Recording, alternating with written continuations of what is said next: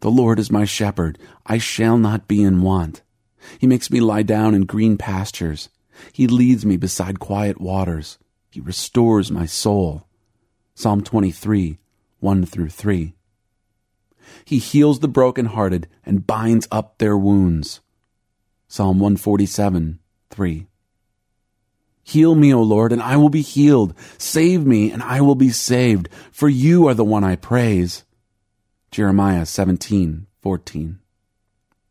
For you who revere my name, the Son of Righteousness will rise with healing in its wings. Malachi 4:2. He welcomed them and spoke to them about the kingdom of God and healed those who needed healing. Luke 9:11. For some reason, this has been lost in much of recent offerings of Christianity. Perhaps it has been our pride which has kept us from admitting that we are broken.